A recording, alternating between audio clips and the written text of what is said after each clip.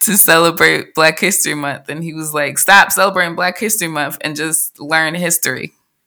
Include Black people in the history all the time, as opposed to just doing it during the 1 month. I know how to kind of protect myself. I don't put myself in certain situations. I know how to scream and fight back from experience.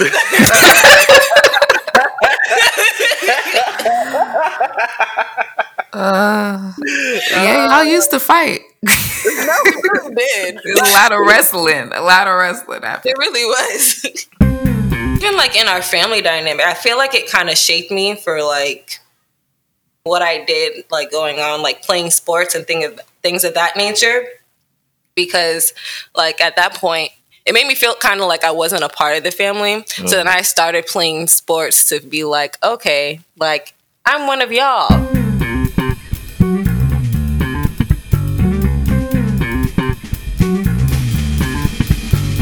Hello, cousin.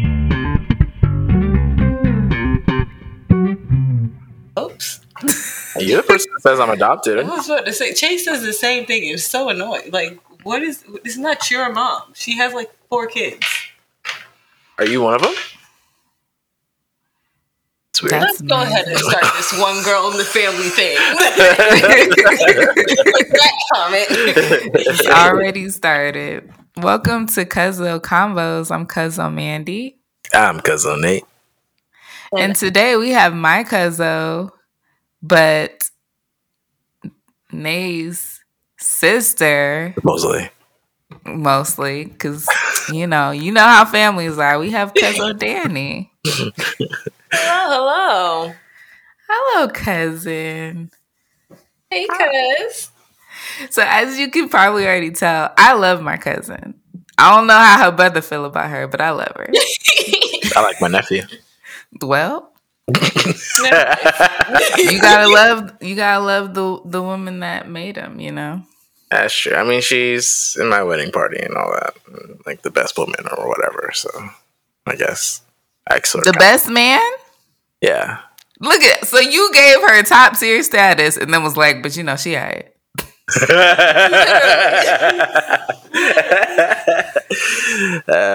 Yeah, I like talking trash a lot. What can I say? Mm-hmm. That's how he shows his love. Interesting. Exactly. Much love. Much love. Yeah, I don't know how he's getting married. Interesting. With that way of love. So I feel like we should jump directly into the descendant discourse because it's already showing its head, which is we brought Danny on to talk about what it was like her being the only girl in her family. It was amazing. Next segment. Wow. I have a very different turn of events. Right. Was there a lot of mansplaining? Because he definitely just stepped on your toes. Yeah. Yeah. You can only imagine. How was it? Yeah, no, well, maybe we could ask a little bit more direct questions. So first, let's say, on top of being the only girl, Danny's kind of in the middle. Mm-hmm. She's in the middle zone, third child of 4. So she started off probably having like the 2 older brothers who were very, I don't even know what words to say. Danny, how would you describe your older brothers? Aggie. I think they're Aggie with each other, especially. Yeah. I would definitely, without Joel being there, it was definitely aggravating because 1, it was just like they're older, and then 2, I felt bullied. I remember one instance I had like a little rag doll. And it was my favorite toy. Lulu. Yes, Lulu. Sorry. I love that doll to death. Her name was Lulu. She was so cute. And I carried her everywhere. And then one day, my brothers decided to argue. And then they took my Lulu doll and was like playing tug of war with it. And they broke Lulu in half. Oh. And I was so, like, devastated because I'm like, why? If y'all arguing, why does it have to be my toy? It's a good question. Yeah. I don't remember that at all. I remember like You remember Lulu, but you don't remember that you destroyed Lulu. Yeah, I mean, I don't exactly. I'm sorry. I remember that me and my brother destroyed. I don't remember the circumstances of how it was destroyed. Like, I don't remember what we were arguing about or why we had the doll at all. I just know that I remember Lulu, and I remember it's gone now, and we broke it. So it starts off, from what I'm hearing, to be that even though you were older brothers, that maybe most people would think, oh, they're going to care for their little sister. They're going to watch out for her. You treated her like she was just any old body. No. We built her to survive life. To survive life. Yeah. Okay. So that way, she could survive all the other real bullies out there. But we love her. I hope you don't raise your children like that. Right? Traumatize them first. That's so what no my one mom else did. Can. That's what mom did. I think it raised us to be great. Do you feel like you were mentally stable your whole life? Okay. Alrighty then. I'm like, I would imagine that there needs to be some care put in there somewhere. Something to show some range of softness along with the hard discipline, whatever, or training for bullying. I don't know that you should train people to be bullied. I think we got to teach people to stop bullying. That's true. And then Danielle got older, and then she did the same thing to us. So, like, now she just hits me in the throat for absolute no reason. In the throat. Like, not in the face. Like, specifically in the throat. Because from childhood, you guys have set the... What's the word I'm looking for? Precedent. Exactly. Of this is how our relationship is. Mm-hmm. And I just went with it. And now that we are older, you can't hit me. So it's like, I wouldn't... You thought you were training her to retaliate against bullies, and you actually trained a bully, an assassin, if anything, when it comes to the bullying field. Because now it's specifically directed towards you, and it sounds like there's reason behind that. Like, she's not just bullying any old body; she's bullying the people who bullied her. You're making it seem like 10-year-old me had all this planned out, and 10-year-old me did not. I was just living my life. That's what I was doing. I did like, you know what? I think Danielle, like good life lessons. I'm going to teach her how to deal with life. I don't know what life is. At 10-year-old me, I was just, Did you know you didn't want your toys broken by me? Anyway. All right. So I get that, as a kid, you don't think about consequences, but I think you can think about how you want to be treated. Like, it's definitely that experience of, if you're not nice to me, I'm going to do this. That's what kids learn. They want to have friends. They want to have fun. They don't instantly want to feel tormented or aggravated or aggy. Danielle definitely, like, growing up with her, and, like, I guess later on when we had, like, probably when I was a teenager, like, she said, like, hey, I didn't do this, or you guys did this. She definitely probably shaped my personality where I didn't like people being left out. So, like, I would go out my way to, like, if somebody was being left out, I would go, I don't know. I don't want to say play with them because I was a teenager at that point, but, like, I'll go talk with them, or if there's a loner, I will, like, engage with them, or whatever the case may be. Try to figure out how the other person's feeling. So, out of all of this, I think, I became a better person. Yeah, I agree. Danielle, what were some of those moments where you were left out? Just in general. Because, like, in our family, it was like concerning family things and going out, family nights, it was, like, majority ruled. Well, there's, like, four males and 2 females. So the majority is always going to be the male opinion. So it was nothing directed towards, like, okay, we're going to do something that I enjoy. Or even just, like, as kids, it was more so, like, Nay and Jordan playing, and then I would just be there playing by myself. I just wasn't included in certain things. So that was pretty much it. And, like, even, like, they would go out with my dad, and they'll go biking, they'll go paintballing, and doing certain things. And it was automatically assumed that, like, I wouldn't want to do it, so I didn't go. And then what me and my mom did was just, like, go get our hair done. And that was basically it. And I didn't even like getting my hair done. Right. I was going to say, that's not a fun activity. That's a chore that you do every 6 weeks. because it's been instructed like you have to look presentable, and then they try and convince us it's fun. Yeah. My mom got excited to do our hair together. She's like, "Oh, Danny, it looks so nice." I'm like, "Okay, well, I just want to go out play outside now." And then you cut it all off, right? And now you don't have hair. Now you got a nice little shape up fade situation. Well, it's not a fade, but low cut Caesar with the deep waves. I do have to say, growing up, like it didn't even cross my mind like Danielle would want to go to bike. Like we started to go like mountain bike riding, and it didn't even occur to me that she wanted to go. It was like, all right, she's a girl. Like I guess she doesn't want to do it. Like I never even decided to ask. But like looking back, I'm like, yeah, we probably should have asked. Wow. For me, like that's sad to me to hear, because I grew up somewhat of an only child because my siblings were older than me, so it was very easy for me to not do things with people or anybody. But I'm like, for her to be right there in the house, and it literally occurs to no one to even ask. If she was a girl, that was it. Sexism at its finest. Yeah, I'll admit it. I'm 100% admit it. I don't want to blame it on anything, but that's just what I thought.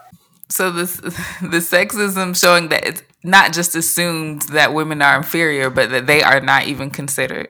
Well, we could have a discussion on sexism later, but that is just a beautiful point that I wanted to highlight. True. Good points. And even like in our family dynamic, I feel like it kind of shaped me for like what I did, like going on, like playing sports and things of that nature. Because like at that point, it made me feel kind of like I wasn't a part of the family. So then I started playing sports to be like, okay, like I'm one of y'all. Yeah, when I would come to visit and you guys are like, we're going to go play basketball. I don't know anything about basketball. I was like, I guess I'll come watch. And Danny was, good. She was just as good as any of the rest of you, probably better than they. I think at that point when she started to play sports, that's when we started to do more stuff, I guess, together. Because she would come to the basketball court sometimes with us. So yeah, that's what I remember. So did things change when Joel came, when you got a younger brother then? No. Kind of. When he was younger, yeah. Because then it was like, oh, I have a buddy. I'm going to teach him all the things that I like. Yeah, he played with dolls and stuff. Yeah, so me and Bebby, I taught him how to braid. We played dolls. But then it got to a point, he was like, well, I'm not doing this no more. He got a mind of his own. It was like, I don't have to. I was like, okay, well, damn. It was nice while it lasted. Moment to have a little buddy that looked up to everyone, so it was like, yeah, I'll do whatever my older siblings are doing. Yeah. And it's like, y'all aren't actually, that's not what I want to do. Oh. Yeah. So now that transition kind of that Nate was talking about, when he became a teenager and became a little bit more aware of leaving people out, what was your transition from a child to being a teenager, and then as an adult still as the only girl? Well, for most of my life, honestly, I didn't even realize that it was affecting me. But it did get to a point where it was just like I realized like how I felt, and I processed everything. And like Nate said, like at one point I did vocalize how I felt. And then it got to a point where we all became like really close.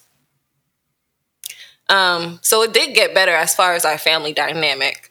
You vocalized it with your siblings or with your parents too? I vocalized it with both. With my siblings, it was like a little bit easier. Concerning my parents, it was just like, I don't know. With vocalizing it? Yeah. I think they thought...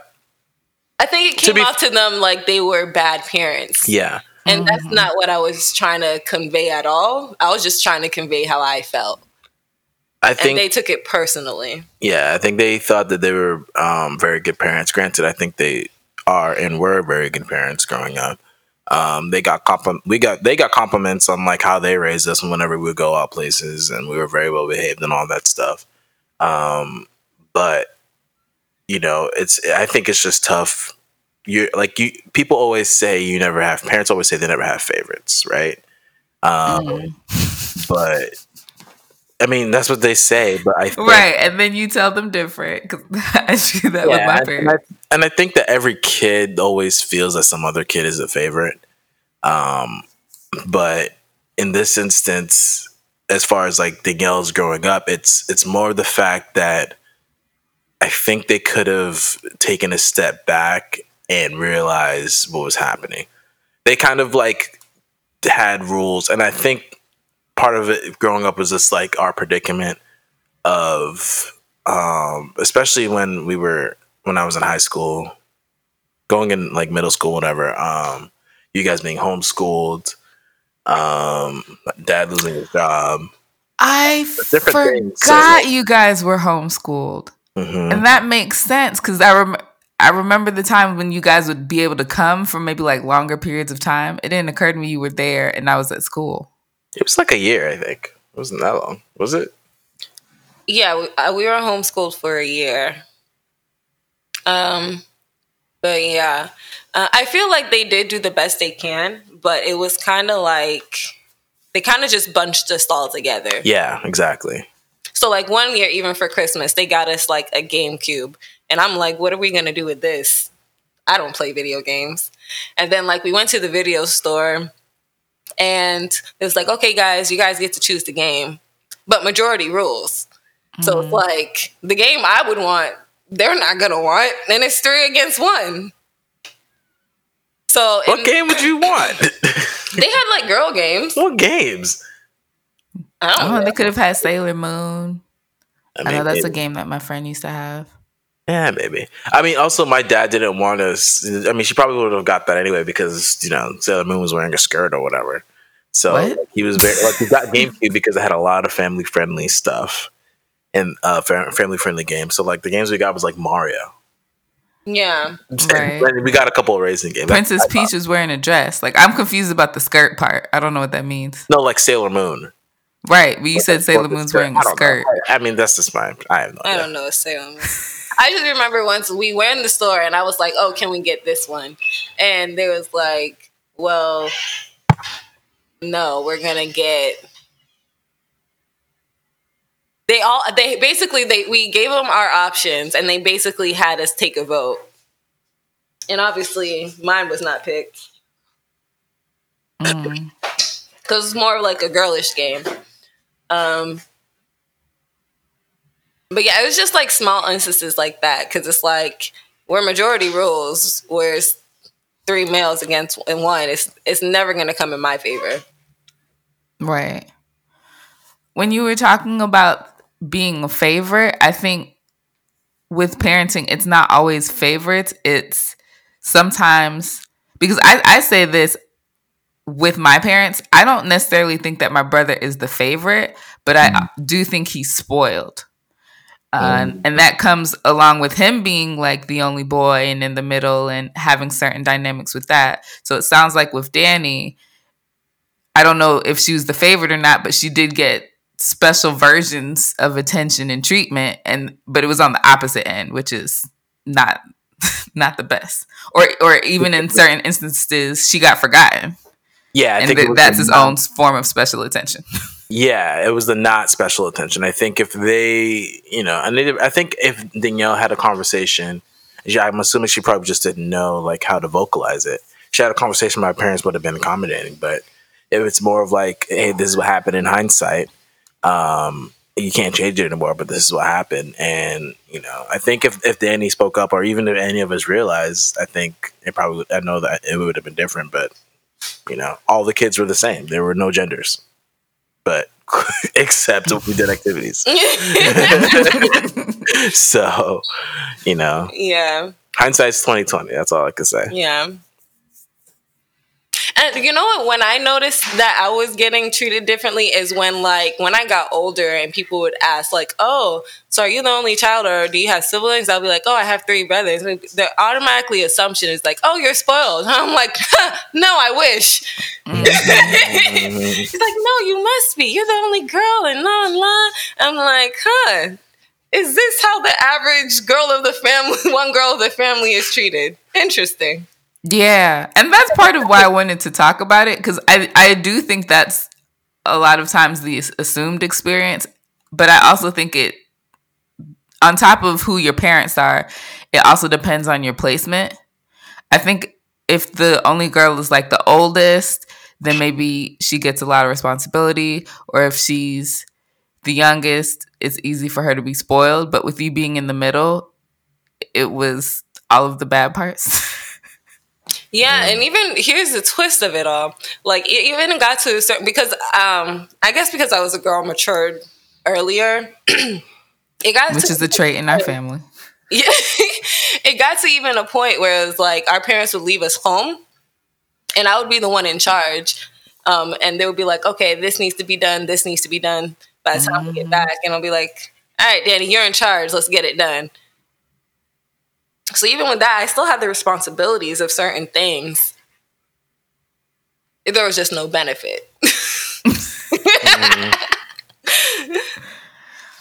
Until I got older, I would say. I do feel like being raised the way I was definitely made me who I am, as far as being vocal, as far as loud.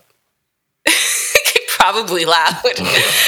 But vocal is true too. Sometimes women, going back to the sexism thing, they're not respected. Their voices are not included. And it's partially a learned trait. And with Danny, she's like, no, I had to be loud and talk over my brothers from, birth. So I have no problem doing that in any room. Yeah. Yeah. So I definitely feel like it did help, in the sense of helping me grow into who I am today. Mm-hmm. And I don't feel like if I didn't have those situations or was put in that situation, then I wouldn't be. Like, I have been promoted into supervisor positions. And I would say most of that is because of how I was raised, because I was already being left in charge. I was already being like, okay, well, this needs to get done, and telling people okay, who's going to do this? Who's going to do this? Because we got to get it done by a certain time. So I definitely feel like it did give me great qualities as far as being an adult and going into the real world. Yeah, for sure. You have to say you did take charge and all that. To be quite honest, I was never going to be a manager until I probably went to Cinemark. I didn't care. I didn't want to. I didn't want to take any responsibility. Yeah. Whatever. If it got done, it got done. I just wanted to chill. Yeah. And me, on the other hand, my first job within a year and a half, I was promoted to a supervisor position. It just had a little excited shiver. I'm like, ooh, boss. I appreciate that. I've also never been promoted to nothing. Well, that's not true. I guess I've been promoted, but not to a supervisor. I don't tell anyone what to do, ever. People also, say that's part of my personality, but... Hey, man, everybody got that's what I'm saying. I think everybody's got their little niche, and I don't know. I think that Danielle I think it was molded. I also I think good leaders aren't. I'll stand by this. Good leaders aren't born; they're made. Mm-hmm. Even if somebody does take charge in a certain situation, we'll say Danielle, there is a certain way to do it, or else you won't get a good response. Right. You had to do it tell her 2 older brothers the right way how to do something. Right, and get you guys to listen. Exactly. Yeah. So with that being said, you do feel like even though your family forgot you when it came to certain things, they respected you as well. Yeah, I would definitely say that. Okay. So I'm going to be a little controversial now. Out of your brothers, who's your favorite? Bebby. There's no controversy. I say that all the time. I'm a very honest person. I mean, to be fair, he's also like the best one out of all of us for sure. Oh, that was a very unbiased opinion for you to say. No, honestly, I think it's very true. I think Bebby has probably got the best qualities out of all of us just by like seeing how we were and like picking and choosing. Like, okay, that seems like a good quality. Nah, I don't really like that one. And then on top of that, he's also the baby. Mm-hmm. But I don't know. Bebby is just very mature for his age, and he was very on top of his stuff.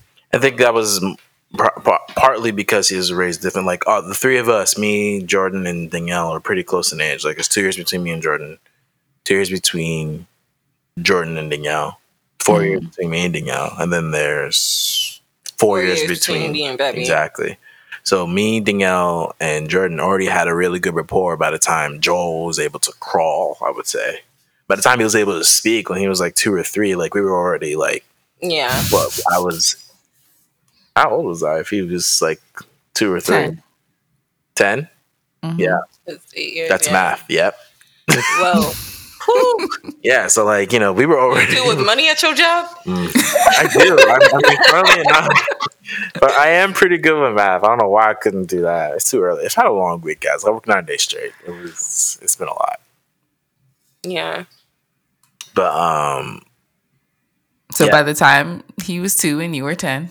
Yeah, so like by that time, it was almost like we were just in a different stage of life. So like he was almost kind of raised as like an only child, and my parents are in a different stage. So like, he was kind of raised as an only child. So he did a lot of stuff by himself between the ages. I don't know. I can't say of 2, but like he did stuff earlier. Yeah, I would definitely say between like 5 and definitely his teenage years. I would say between 5 and 13, he's definitely had a different childhood than us for sure. Although his childhood, yeah, but it was definitely just a different childhood. Like my parents are in a different place. My mom was working.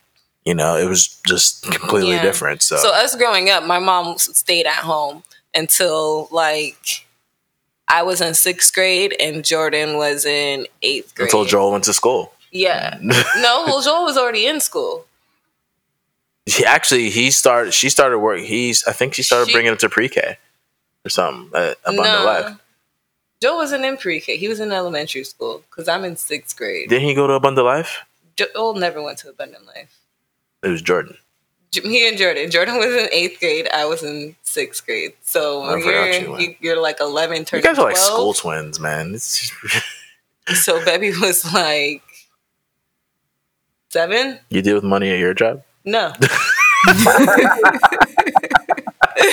So Bebby was in like 2nd grade, but that's when mom started working. So with us, she was more like growing up. She was more definitely hands-on. Mm-hmm. And then Bebby got more so like the 2 working parents. So they were a little bit more hands-off than what we were raised. Yeah. So, and honestly, I would like Joel's perspective because Joel, he honestly, like, I feel like Joel in a sense, like it was less hands-on, but he also got away with a little bit more because of it as well. A little bit more? A lot more. But yeah, I know. That's what I'm saying. I don't know if they're going to hear this, so. That's what I'm saying. I feel like every kid has their own opinion on like who's the favorite. Yeah, we're definitely going to have Joel on. That's my squishy. But everything that you're saying with him, I completely relate to as the youngest that also had a completely different experience from my siblings growing up feeling like an only child. My gap is even bigger. So I legitimately was like the only child. I had more cousins that I lived with than I lived with my sister. So I remember more times living with certain cousins that were also older than me, but then I don't have any memories living with my sister. That's crazy. But I mean, that's just with that's just with the age difference and everything. So people living their lives. That's the name of the game. Mm-hmm. So before we close out Descendant Discourse, Danny, is there anything else you would like to discuss about being the only girl in your family? Nah, she good. No, I'm kidding. All right, we did it.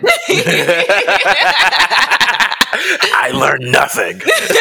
Now, the next, well, I learned a lot. If no one else did, I felt like I was interviewing, but also I was taking in a whole new experience because I just felt like whenever I was around you guys, I always felt like, oh, Danny's like my little sister too.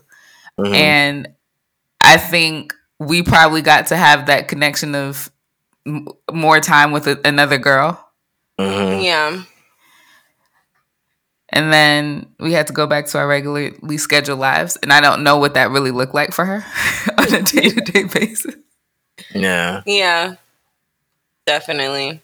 One thing I will say, too, is that, like, even concerning, like, the rules that they had, like, the boys versus me was, like, completely different, too.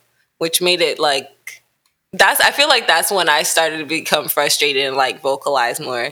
Is because like they had a curfew of like 11 or 12. I had a curfew of like 9 o'clock. I'm like, what am I going to do by 9? So, but like, all right. So like, I do, and like that was a weird situation because me and Jordan were always together, and like when we were teenagers, right? We pretty much always did everything together. So I think that's why they more trusted us more. And then, too, we were boys. 100%. I'm not going to say that. Yeah, because I'm going to say, saying you were always together, when I think about that and certain friend groups you were in, like with people at the church, there were people there that were Danny's age. So it's not as if she was there, it wouldn't be anyone for her to be with.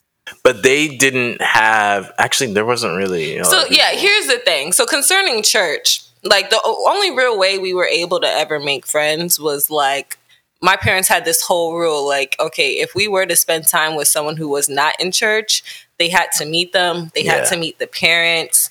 But they never made time to do so. That was one. So, like, friends outside of church was like non-existent. I didn't even try. Yeah, like I had no friends. I remember having one friend in like kindergarten, and because like my parents already knew them from a church, we were able to be friends. But then she moved after kindergarten. Who was that? Her name was Emily. Oh, I remember her. Yeah, she lived like down the street, and I used to go to her house. And it was only because they were Christians. And it was like so happenstance that they already knew the parents that we were able to hang out. But then she moved. And then like concerning church, like when I was growing up in the church, they had a youth group. But the youth group wasn't for my age. It was for their age. And there wasn't like a lot of kids around my age. There wasn't. I don't even think there really was any. No. It wasn't until like Dwayne came. Dwayne's your age? Dwayne Sutton. Dwayne Sutton, Camille, Raheem. Camille's your age? Yeah, she's like probably... Camille's my age. Not that Camille, the other Camille. What's a Camille? So you just ignored the other people that were, not just Danny, but anyone around Danny's age was irrelevant. No, a lot of these people, they have the same name. Yeah, they came, but they didn't even like stay long. I don't remember Camille. I didn't really have... The only age group I had that I hung out with was like Bebby's age. And they were younger, so it's not like they could go out and do anything. It was definitely different. So like when she was a teenager, she wanted to hang out with like kids from school or whatever. They didn't really want it because, you know, she's a girl and she can get pregnant or raped or stolen or whatever. But I mean, you know, those are literally the reasons. And it's like, it's totally... I know, that's why it's so like, what we grew up watching was America's Most Wanted. They thought on every Saturday night, America's Most Wanted. So we were here for it. So they literally had this perception of like, oh my God, an only girl, we have to protect her. If she goes out, we don't know if she's ever coming back. And I think, I mean, to be fair, I do think that if like, I don't know, one of us went with you, it would have been all right. The other thing too is that you were just screaming, "It's not fair!" I mean, granted, it wasn't fair. I couldn't go nowhere. Y'all got to go out, hang out with your friends, and I was just stuck at home, just waiting. But like, if you're as an adult now, you're looking at a teenager saying, "It's not fair." You're like, "All right, bro, chill." It's not that deep. Obviously, it's not that deep for you, Mister. I'm gonna be back at 12. I mean, that's all. Yeah, sure. But I'm just saying, like, as an adult, like, I can see it, like, a teenager screaming at me. I'm like, all right, bro. Like, now you're definitely not going out. You know? Wow. I kind of appreciate my situation a little more. I had friends outside of church, and my parents did get to know people, but I just had to plan things ahead of time. They'd still kind of let me go. It was never super late. I would just go to people's houses a lot. We weren't like out doing a thing necessarily. I would be at a friend's house, but there'd be, boys there. I guess my friends weren't very threatening. They knew they knew I wasn't having sex with them. So. Yeah. Shout out to my guy friend. I didn't know that by 5th grade. And here was the other thing, like, concerning certain things that they wanted, like, I was allowed to be, like, into certain groups. So, like, when I was in 5th grade, Nate was probably in 9th grade, and Jordan was in 7th grade. They had this thing at church, like a Great Awake conference. I was too young for it. But my parents definitely pushed for me to go. In 5th grade. I didn't know what sex was or anything, but I went. They made me go. But then it was like concerning other things, like they had a trip to Trinidad. I was too young to go. Oh, well, you can't go. Sorry.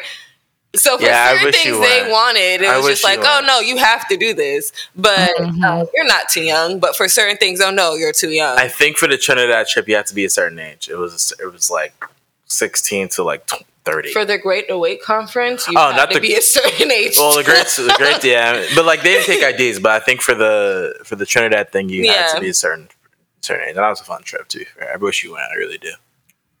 Me too. Yeah, it sounds like there's all kinds of things that she missed out on, and it was like, well, you can't because they would give an excuse that has to do with not what it really was, which was your girl. Funny enough, this whole time.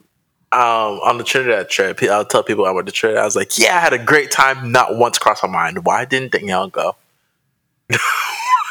There's so many things that didn't cross your mind. So now, I never thought do you feel more prepared for if you have a daughter? To Trinidad. That doesn't seem fun at all. With their sun and waters. Yeah, nah. That sounds like a drag to me. Have you ever been to any of the islands, Danny? No. Oh yeah, no. How come you didn't come with? Oh yeah, no, you didn't.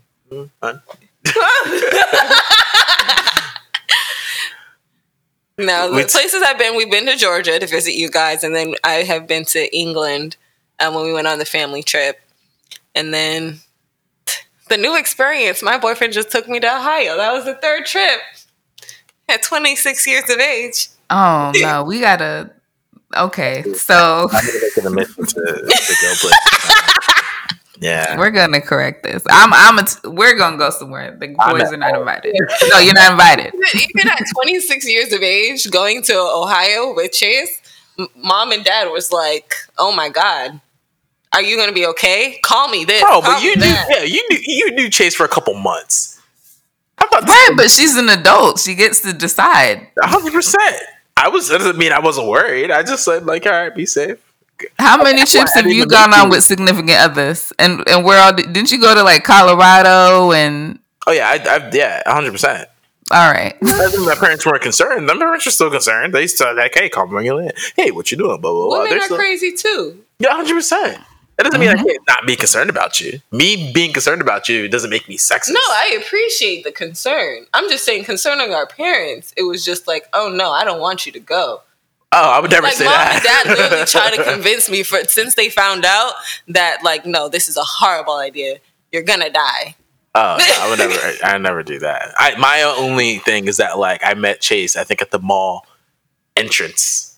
Hey, what's up? Next week you're going to Ohio. Okay. Yeah. All right. Cool. Yeah. I guess. That was my only concern. I don't know. Because for me, I don't know. I feel like growing up with y'all, I know how to kind of protect myself. I don't put myself in certain situations. I know how to scream and fight back from experience.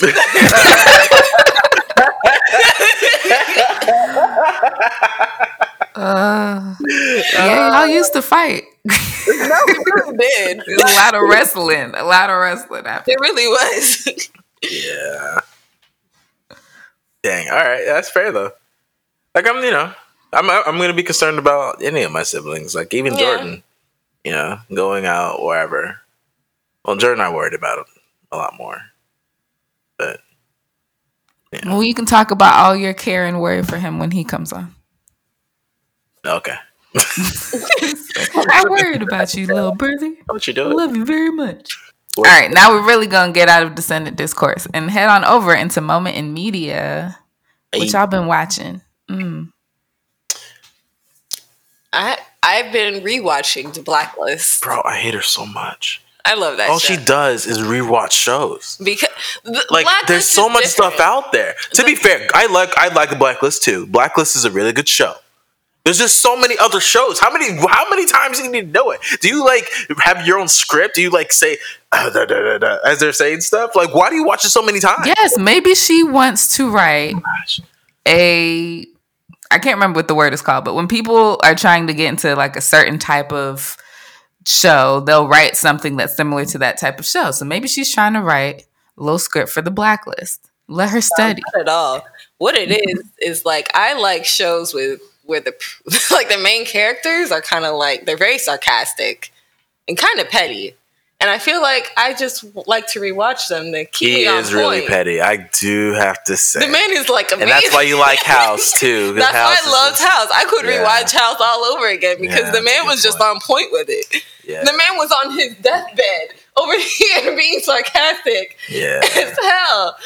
And it was just that's funny. That's fair. All right, The Blacklist is the man has been in corners so many times. And literally has flipped the script on people. Oh, I planned this whole time. What? So I've never watched The Blacklist. I know that I know what The Blacklist is, from watching spy movies. Mm-hmm. But and I know that he is on the blacklist and that he's trying to find other people who are on the blacklist. Actually, no. So he was just on the FBI's Most Wanted. But he basically turns himself in. And is well, I'm only going to work with one specific person because that's just what I want to do. Don't ask me no questions. And then he's okay, here's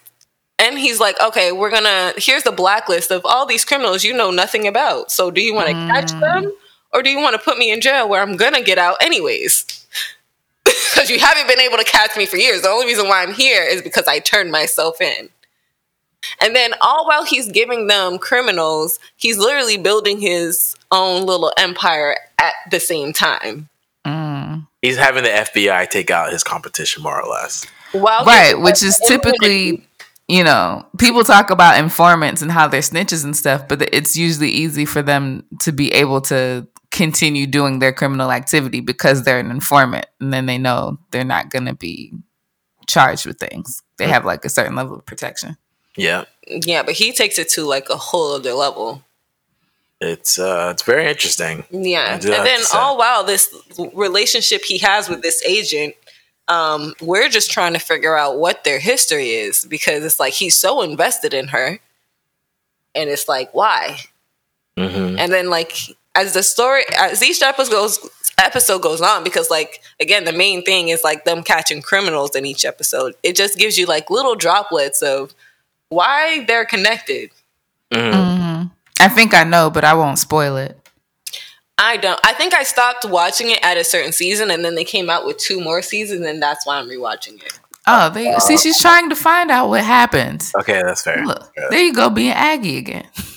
And then watch this rewatching it, it's all these little details that I didn't notice before, and it's it's blowing my mind.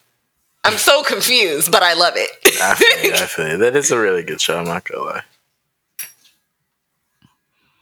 So, what have you been watching? Okay. Well, I've been watching... all right, so I'm just giving a different show every week because I watch a whole bunch of different shows, right? Mm-hmm. But this week, I've been watching Abbott Elementary. Oh, yay. Shout out to Quinta. The perfect time to do it because she's been getting a lot of traction.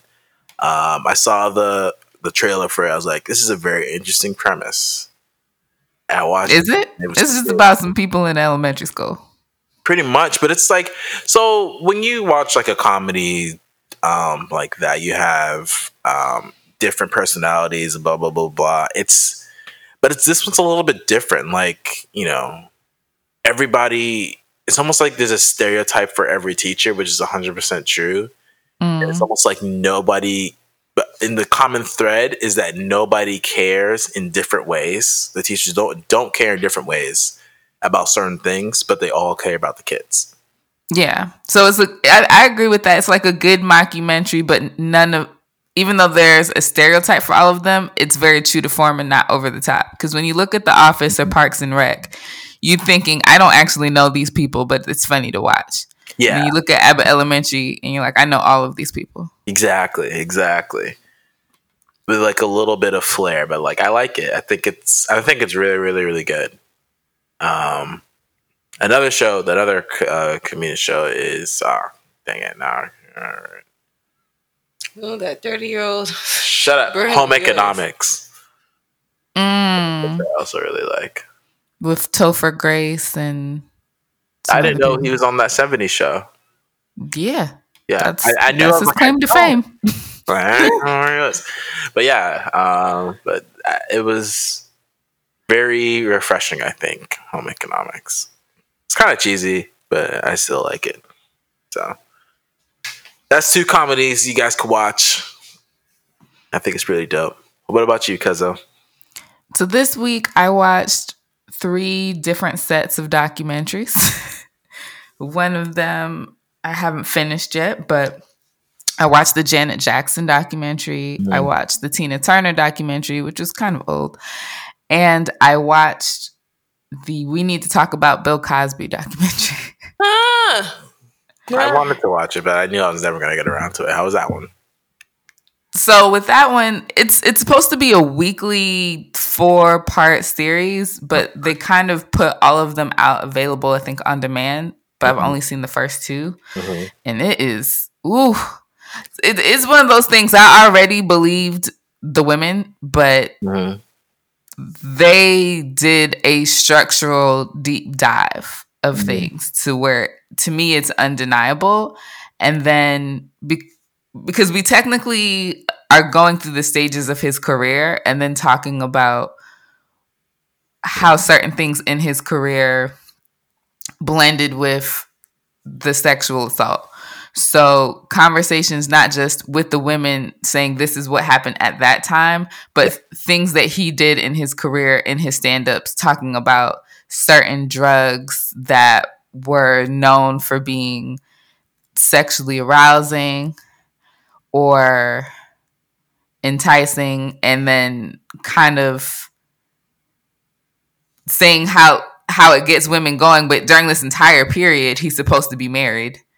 And you're assuming that your wife would consensually have sex with you, so why would you need to give her a pill?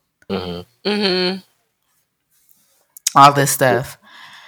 And how his career shifted from just being a regular comedian to becoming a comedian known for education, and how that navigated the way that people see him. So I got right up into the point where they were going to start talking about him on The Cosby Show, which, you know, solidified his stamp in a lot of people's minds. Yeah. But it's awkward to watch. It's definitely awkward to watch. And it's them talking to a bunch of people who have a range of feelings about him. Like the comedian that created the documentary is basically saying, like, you know, Bill Cosby was someone that I looked up to and that I believe in, and I want to be able to figure out how to navigate my feelings, because the thing that I know to be true above all else is when it became clear to the world is not when it became clear to people in the industry. Yeah. So that even more so says to me, it's not that it was an unknown thing, it was an accepted thing. It's it's not that it didn't happen. It's just no one cared. Yeah. No one thought it was important to his legacy. And when a joke, comes out about it, then it's like, no, he's not a nice person. That's when the rest of us are like, what do you mean? But yeah, it's a very good documentary. I would recommend it. But I would also recommend the other two that are just uplifting Black women who came from really hard circumstances. Tina Turner literally picked cotton as a child. That's crazy. Grew up, in a sharecropping situation, her parents abandoning her abusive husband, all this stuff. And now she's, living her best life in Switzerland, preparing to, transition onto her next life. But, not one be bothered. And Janet Jackson went through all the stuff she went through, being villainized a lot of times for things that weren't within her control. And she was just like, yeah, well, I'm just going to do my thing and, kind of be quiet and make music because that's what I love to do. Yeah. So I would recommend people watch all three. Okay. Especially if you're into documentaries. And it's Black History Month, so watch Black people talk about being Black. Are you saying that Tina Turner is going to die soon? Tina Turner came out as having certain health problems. So I don't, I'm not going to predict when she's going to die, but I think that she was picking cotton. I don't know anyone who's been picking cotton. It's been a minute since people were picking cotton. She wasn't a slave. No, but she's 82 and she has certain health issues. So I think she just wanted to age privately and peacefully. Gotcha. In Switzerland. And peacefully. It makes sense. Makes sense. Speaking of Black History Month, Nay sent me a blurb about T-Pain saying that we need to stop celebrating Black History Month, and we figured we could talk about it on the podcast. Did you watch the video? He was basically TMZ'd. No, I sent it to your Instagram, but yeah, I guess you didn't want it. So he was at the airport being TMZ'd, asked questions at the airport as they like to do. And they were asking him about something else. It wasn't specifically Black History Month. They were asking him about something else. I can't remember what it was. And then he was saying they were asking him about the HBCUs that had bomb threats sent to them. And he was like, yeah, that's what they want to do. And he's like, isn't that sad that, they kept the kids from learning? And he's like, yeah, isn't that how it all started? They didn't want Black people to learn. They're constantly trying to stop their education. But, that's how it goes. So then the TMZ interviewer asked him, what can white people do to celebrate Black History Month? And he was like, stop celebrating Black History Month and just learn history. Include Black people in the history all the time, as opposed to just doing it during the 1 month. I agree. I definitely agree. Growing up in America, where it's like, it's literally that month only that you learn about what Black people, and like being an adult now, like just looking into information, it's like you really see how Black people did have like a very, what is the word I'm looking for? Contributions? Yeah, they contributed a lot concerning how we live life today. And it's like, even during Black History Month, you don't learn about any of that. You learn about the main people every year. Martin Luther King, Malcolm X, Harriet Tubman. But Washington Carver. Yeah, but it's like, there were people who helped, like, until that movie, what's the movie called? Where the women were intricate in Hidden Figures. Hidden Figures. Until that movie came out, I would have had no idea. Yeah. Until Madam C.J. Walker, that movie came out as well. You probably I heard of her, yeah. but her whole story, we just Yeah. heard, oh, she. Madam I didn't C.J. even Walker hear, was I didn't the even first hear that millionaire. she was a millionaire in her time. Yeah. That was the most shocking thing to me. All you knew is that, oh, she changed the hair for Black people. Yeah. Her. Or like context of what that time was. Yeah. I think that's the problem I always have with Black history. You learn about certain people, and I think it's easy to be able to place when Harriet Tubman was. You're like, okay, she freed slaves, so it's probably around the 1800s. And you're like, okay, I know who Martin Luther King was. It's probably around this time because it was the civil rights movement. But for everyone else, like Madam C.J. Walker, you don't have context to say she was doing this at the same time that this person was a president and she met this other significant person. Like I think she met like a Rockefeller or something. So if we're talking about the Rockefellers, you can also then have context to talk about Madam C.J. Walker. Yeah. And for her to want to be a woman in that time and then two to be a millionaire, it's like mind blowing. And then like even other things like the whole thing of the pads, a black woman came up with that. It's just like certain things that we still use in day to day, like Black people contributed towards, and we like unless you look it up yourself, you would have no idea. It's very limited in schools about Black history and how much we have contributed and how much even for the times that they were in to contribute and be in the places that they were is just like it would honestly give people hope, and I feel like that's probably why they don't.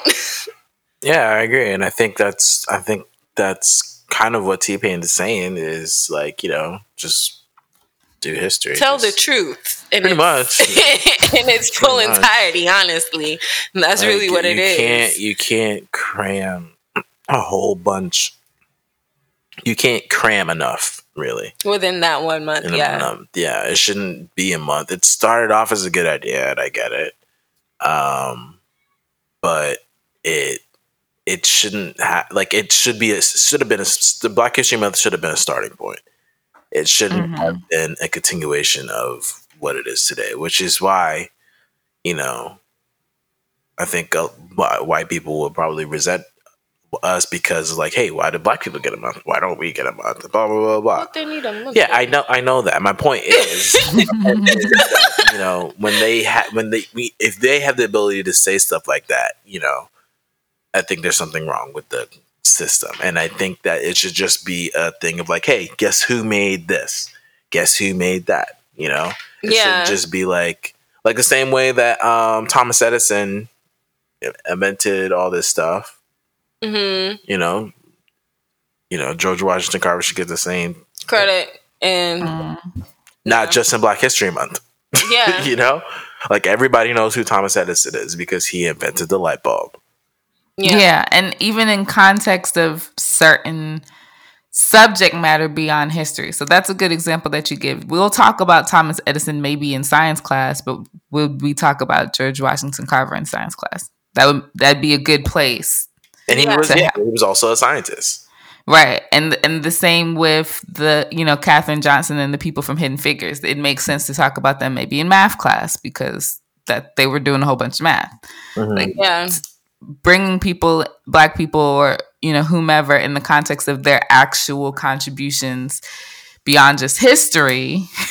Exactly. Yeah. Everything they did in the world. I don't necessarily agree with getting rid of Black History Month because it reminds me of when people say they don't celebrate Valentine's Day and you should love people every day of the year. And I'm like, yeah, but we don't. Like, should we be nice to people all the time? Should we show our loved ones we love them all the time? Yes, but sometimes it's not bad to have a special day to say I love you in case you forgot on a different day. So good point. I feel like it doesn't hurt to have both. I think people feel like that highlighted time means that you don't have to do it any other time. Exactly. And that's what it's become. That's the only part that I think a lot of people hate about it is it's been like, all right, you guys got a month. That's it. Your president was Black the 8 years. That's it. Racism is done. Y'all got a month and a Black president. We good. We're even. We're even. I know we've been for years to move up, but y'all made it. Y'all here. We see you. I know you still don't have the same job opportunities, and you might experience racism here and there. You might get shot by cops, but we're even. We're even.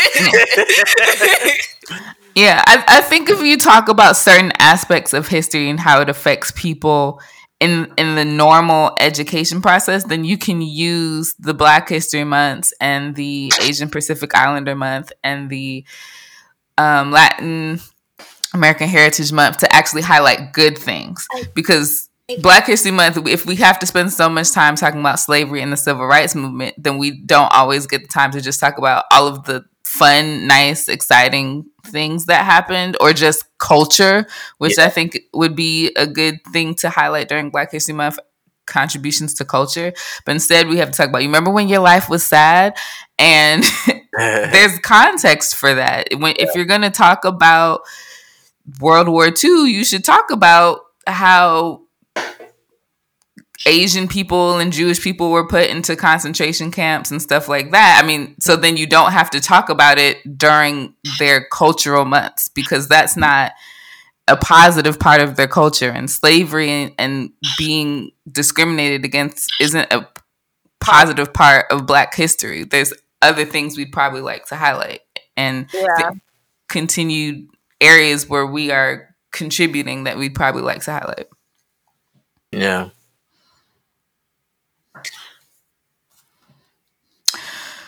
So with that being said, I did want to say something, even though it's sad and maybe not the best thing to end the podcast on. But I want to say rest in peace to Amir Locke. When I woke up this morning, I found out that another unarmed Black man was murdered in his home, sleeping on his family's couch during a no-knock warrant in Minneapolis. I thought, oh no, that was just in... I thought all of those were banned, but... Which is a conversation that was had by a woman at a press conference with a police representative and I think an elected official, that they were trying to make rules around no-knock warrants, but that may be a different city than what happened with Breonna Taylor. So I don't get the no-knock warrants. Like, I mean, granted, all right. So, like, in the thing with Breonna Taylor, right? The no-knock warrants, you're selling drugs. Why are you doing no-knock warrants for selling drugs? Why can't you do it for something that's actually like real life serious? Like, I don't know. It would be serious, like a murderer. I don't know. Like, why do you need no-knock warrants? What happened to the days where there's somebody on the speakerphone? We surrounded the building. Come out. Get out. Why can't you just do that? Nah, you're just gonna surprise them. Well, if you watch the body cam footage, for those that, trigger warning for those that feel like they're able to do so, it's really not disputable what happened. Like, the police came in with a key, and then they announced that they were doing a warrant search, and then one of them immediately started shooting. What? He was wrapped up in a blanket on the couch, and one police officer was saying get on the ground, and another was shooting while the officer was saying get on the ground. So there was no opportunity for Amir to act in compliance with the police before he was being killed. Wow. That's a whole issue in itself. That's crazy. And it was confirmed that he was not the target of the warrant. So, which is part of the reason why I don't understand the no-knock warrants. Like, you're just going in there to find a body, pretty much. Like, you're not asking who anybody is. You're just going in there, just assuming. Mm-hmm. I mean, granted, like, if the person, let's just say, right, like, the police came here with a no-knock warrant, and I decided to go to the store. They're gonna come in here and, like, see my sister. Like, I just so happen to not be there. Like, that's stupid to me. You're not asking any questions. It defeats the purpose of arresting somebody. My question is how are they getting it wrong? Like, what information do they have to get a no-knock warrant on the wrong place, and like it's not, that doesn't make sense. Yeah, I don't know if it was the wrong place. Because again, there was action happen before there was any real communication or even search. Yeah. He was in the living room sleeping on the couch. So as soon as they came in, he was the first visible person. Did they find drugs? Not to my no. No, so to me it was the wrong place. So what information did you have to even be there in the first place is my question. Google. Where does John Smith live? Hey, can I get a warrant for this, Chance? A black person lives here? Okay, I need a warrant. Pretty much, yeah. It must be suspicious. They can afford rent there? Like, if you're gonna get a no-knock warrant for El Chapo, all right, bro, Understandable. I get it. But if this man don't even got drugs, that means he ain't even moving that much. You know what's crazy to me is that police, when they know there's a criminal and they've been chasing them for years, will act more in a way where it's like a legal matter than for someone who's smaller, which makes no sense to me. Yeah, I don't know. If you know this person has been doing all, and you have evidence of it, you have to get them on a particular thing to arrest them and get a warrant. Mm-hmm. But someone else, to me, that makes no sense.